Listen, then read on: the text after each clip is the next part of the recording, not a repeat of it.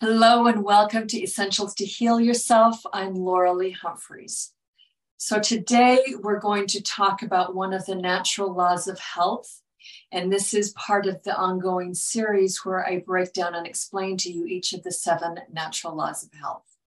So just to recap, what are the natural laws? Well, there are things that are self-evident, that have what I call the duh factor, that once you recognize them, then the common response is, well, duh, because they're so in your face. And yet they are the very things that make the big difference in whether or not you stay healthy and active and energized and have the vitality to be able to live long and enjoy your life. Okay, so let's start off with today's natural law of health with a question. Do you feel comfortable in your own skin and comfortable with your body? Do you like to exercise and move your body and enjoy how your body feels when you do that? Do you have a lot of anxiety and stress that's keeping you from often getting to the end of your day without having much energy, to where you're just kind of dragging yourself around? So today's natural law of health we're talking about is exercise, movement.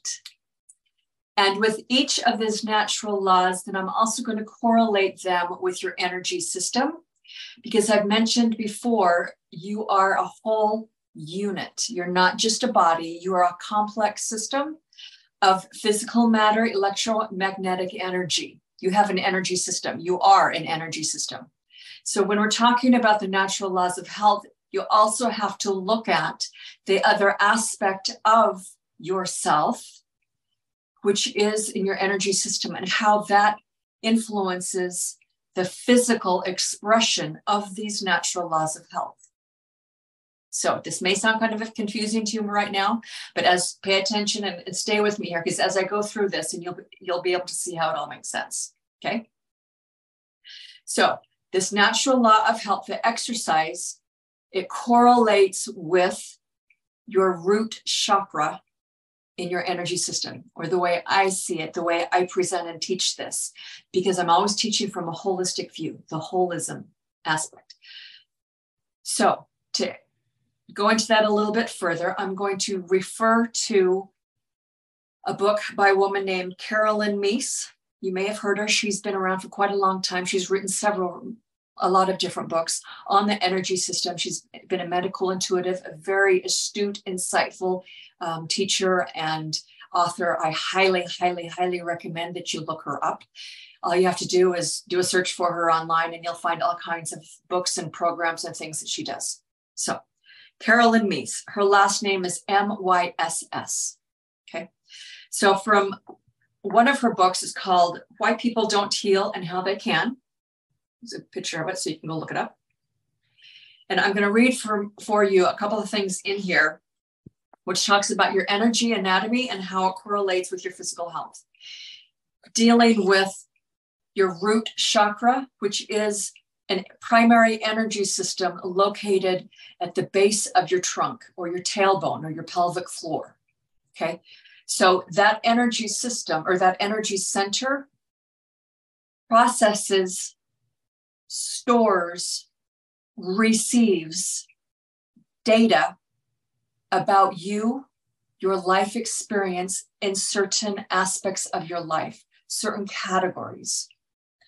So when there's a lot of this energy and data, the type of data that's stored in this energy system, if it has the composition of a lot of dense or lower or quote negative energies, that is the quality of energy that the tissues of your body in this region of your body draw from in order for those tissues to nourish themselves with life force energy. So if the quality of life force energy is dampened in your root chakra, you will have physical tissues, physical organs in this area of your body often compromised, experiencing sub-health, especially if this condition goes on for decades, if you don't do anything about it. And oftentimes, most people never do anything about their the energetic data that's stored within their tissues, within their energy systems, because they simply have no idea this exists. Hence, this is why I'm going through this series, to educate you, right? So the first chakra, which correlates with, in the way I teach it, in the way, the template that I teach it, the model that I express it in, it correlates with the natural law of health, which is exercise and movement. So this is located, as I said, on your pelvic floor, around your tailbone. The organs associated with this energy center is the base of your spine, your legs, your bones, feet, rectum, your immune system, and it influences just basic physical body support. Okay, the mental and emotional issues or correlations, which means the mental and emotional type of data, information about you and your life experiences are stored in this energy center, in this area of your body, this pelvic area of your body. And they are things having to do with family and group safety and security, your physical family, your biological family. So your experiences, your beliefs, your emotional patterns, issues, etc., having to do with your tribe, your family of origin, and safety and security are stored and also located here. Ability to provide for your life's necessities, ability to stand up for yourself, feeling at home, social and familial law and order. So everybody, every family of origin has their way of doing things, their family law. Every culture, every society has their agreed upon norms. Okay. The physical dysfunctions that can occur in this area of the body are chronic lower back pain, sciatica, varicose veins, rectal tumors and cancer, depression, immune-related disorders. Okay. So that's the type of information energetically that's associated with the root chakra, and it's correlated with movement because it's all about your physicality, how you feel in your bones, in your body. Are you comfortable in your body? Or do you always feel really awkward and uneasy and you want to go run and hide because it's just very uncomfortable to be with people? Do you have this sense that life is dangerous, unsafe, unsure? If you've had experiences in your early years where there was a lot of unknowns, where there was a lot of survival fears, fear about, is there enough to eat? Am I going to be fed? Do we have enough money to live? Do we have enough money to pay the bills? Survival fear. It also has to do with, is the world a safe place, or are all the people in it monsters? Abusive, narcissistic, people who don't care about children, don't care about other people, and hence there's a lot of destruction and violence. Okay, all of this stuff plays into how comfortable you feel in your body, which also then can influence whether or not you even want to move it through exercise. Okay, so let's just continue on in this conversation and I'll kind of explain and break this down further. There's a lot of trauma and abuse, disrespect, pain, anguish, you name it, that is stored within the root chakra. A lot of generational pain and abuse and discrimination and mistreatment of every kind imaginable that's stored in the tissues of our body in this area, in the pelvic region. This can be passed down from generation to generation. So whenever we have an experience that's difficult, that's traumatic, that's painful, we immediately just contract and protect ourselves, okay? the body kind of freezes up. The adrenals kick out adrenaline. The nervous system changes and goes into the fight flight mode, the freeze protect mode. So that chemical reaction, that muscular reaction, the change in our breathing, the change in the circulatory flow, that gets imprinted in that moment of shock and trauma through the magnetic energy of the emotional shock. Emotions are magnetic energy. They are magnets. They glue and pull things and imprint things. Okay. So if over time and distance, there's several layers of these traumatic things, your body is going to develop the holding pattern of protection. Your muscle memory is going to know to contract and protect, or defend and fight and run. Okay. This has to do with the health of your adrenals, of how often they're having to pump out adrenaline and cortisol because your experience is that life is not safe, or that there's constant danger, or there's constant fear about your physical welfare and your physical survival. All of that is rooted and stored and accessed within your root chakra, within the pelvic area of the body, like I just mentioned. And if you are never able to bring up the energy of these traumas and deal with it and heal it, the laws of life say that that energy will be transmuted in one way or another. You do not get around this. This is a natural law of life, cosmic law. Energy will be transmuted in one way or another. So you can either take the route of willingly going into your being and doing this healing for all these emotional traumas and the things that are passed down through generations, and don't think that you're immune, because everybody on the planet carries trauma of some kind. If you didn't necessarily experience it, much of it within your childhood, within your life currently, there's generational trauma. So don't think that you're special here. If you don't look at this and be willing to address it, that emotional healing work is a method, is one avenue for that energy to be released and transmuted and resolved. The other route that you can take for the energy to be resolved is to ignore it. And pretty soon, that energetic trauma, those low frequency emotion or frequency vibrations of pain, trauma, abuse, fear, scarcity, on and on and on, that will drop down into the physical level and form degeneration and disease.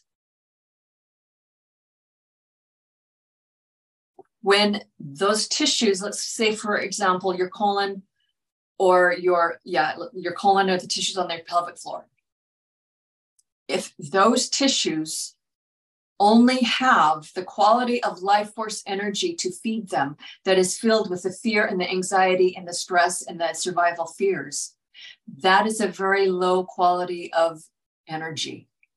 It blocks them from receiving the higher qualities of life force energy or light that they actually require in order to be healthy. So if that's the only energy that they have access to for decades, the cells degenerate. They don't have the energy required to do what they need to do, to receive the nutrients, to deal with the metabolic waste that every cell generates. Over time and distance, the cell's function deteriorates, the organs degenerate, and now you're talking disease. So either way, the energy is transformed, either through physical disease or through your choosing to do your emotional and mental and your personal healing work, your personal growth development work. It's up to you. What do you choose? So when we have a lot of trauma like this stored in the body, especially in the root chakra, that is our foundation. for life. That gives us the sense that life is either dangerous or it's safe, that people are trustworthy or they're predators.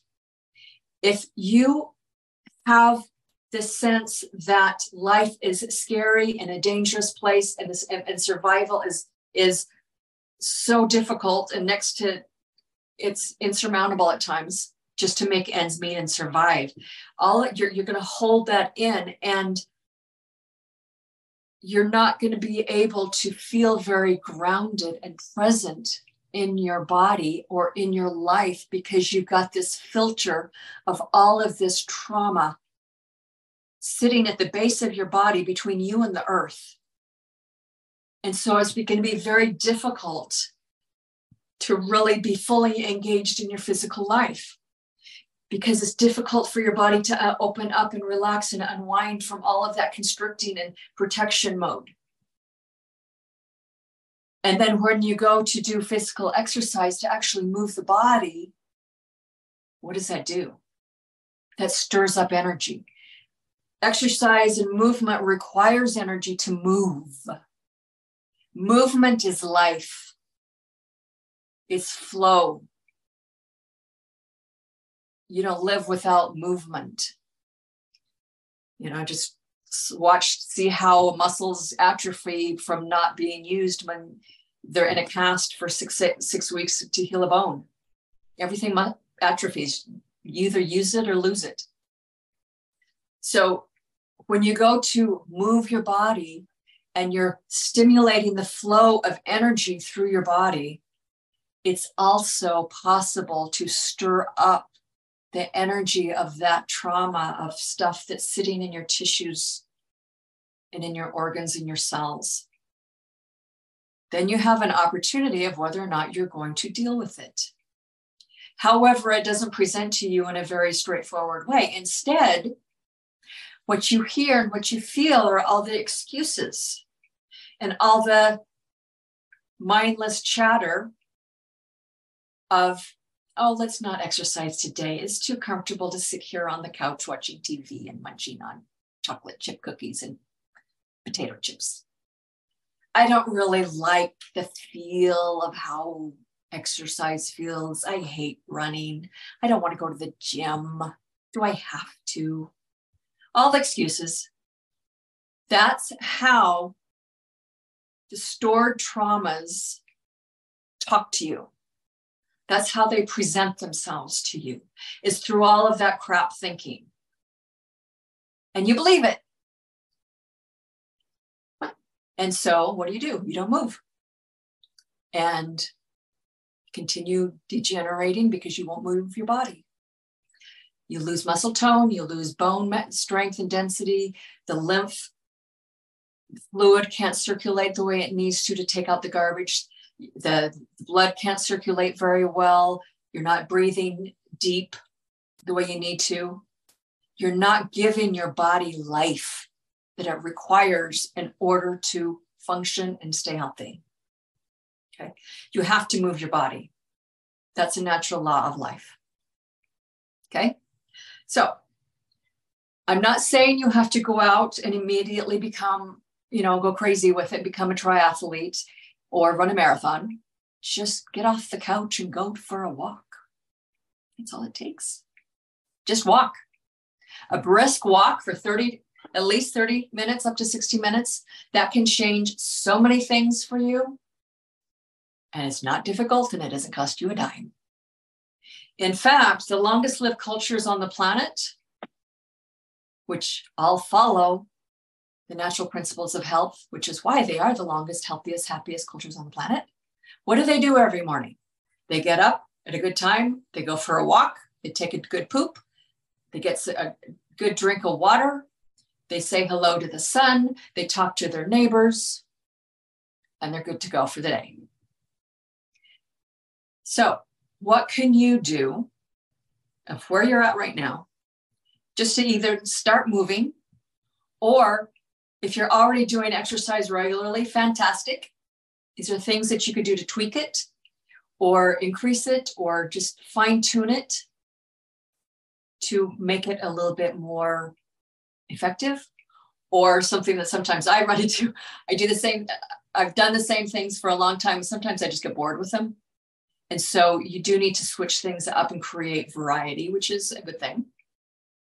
So just assess, where are you at right now with your movement, with your exercise, and what can you do to tweak it and improve it to make it more enjoyable, to make it more effective?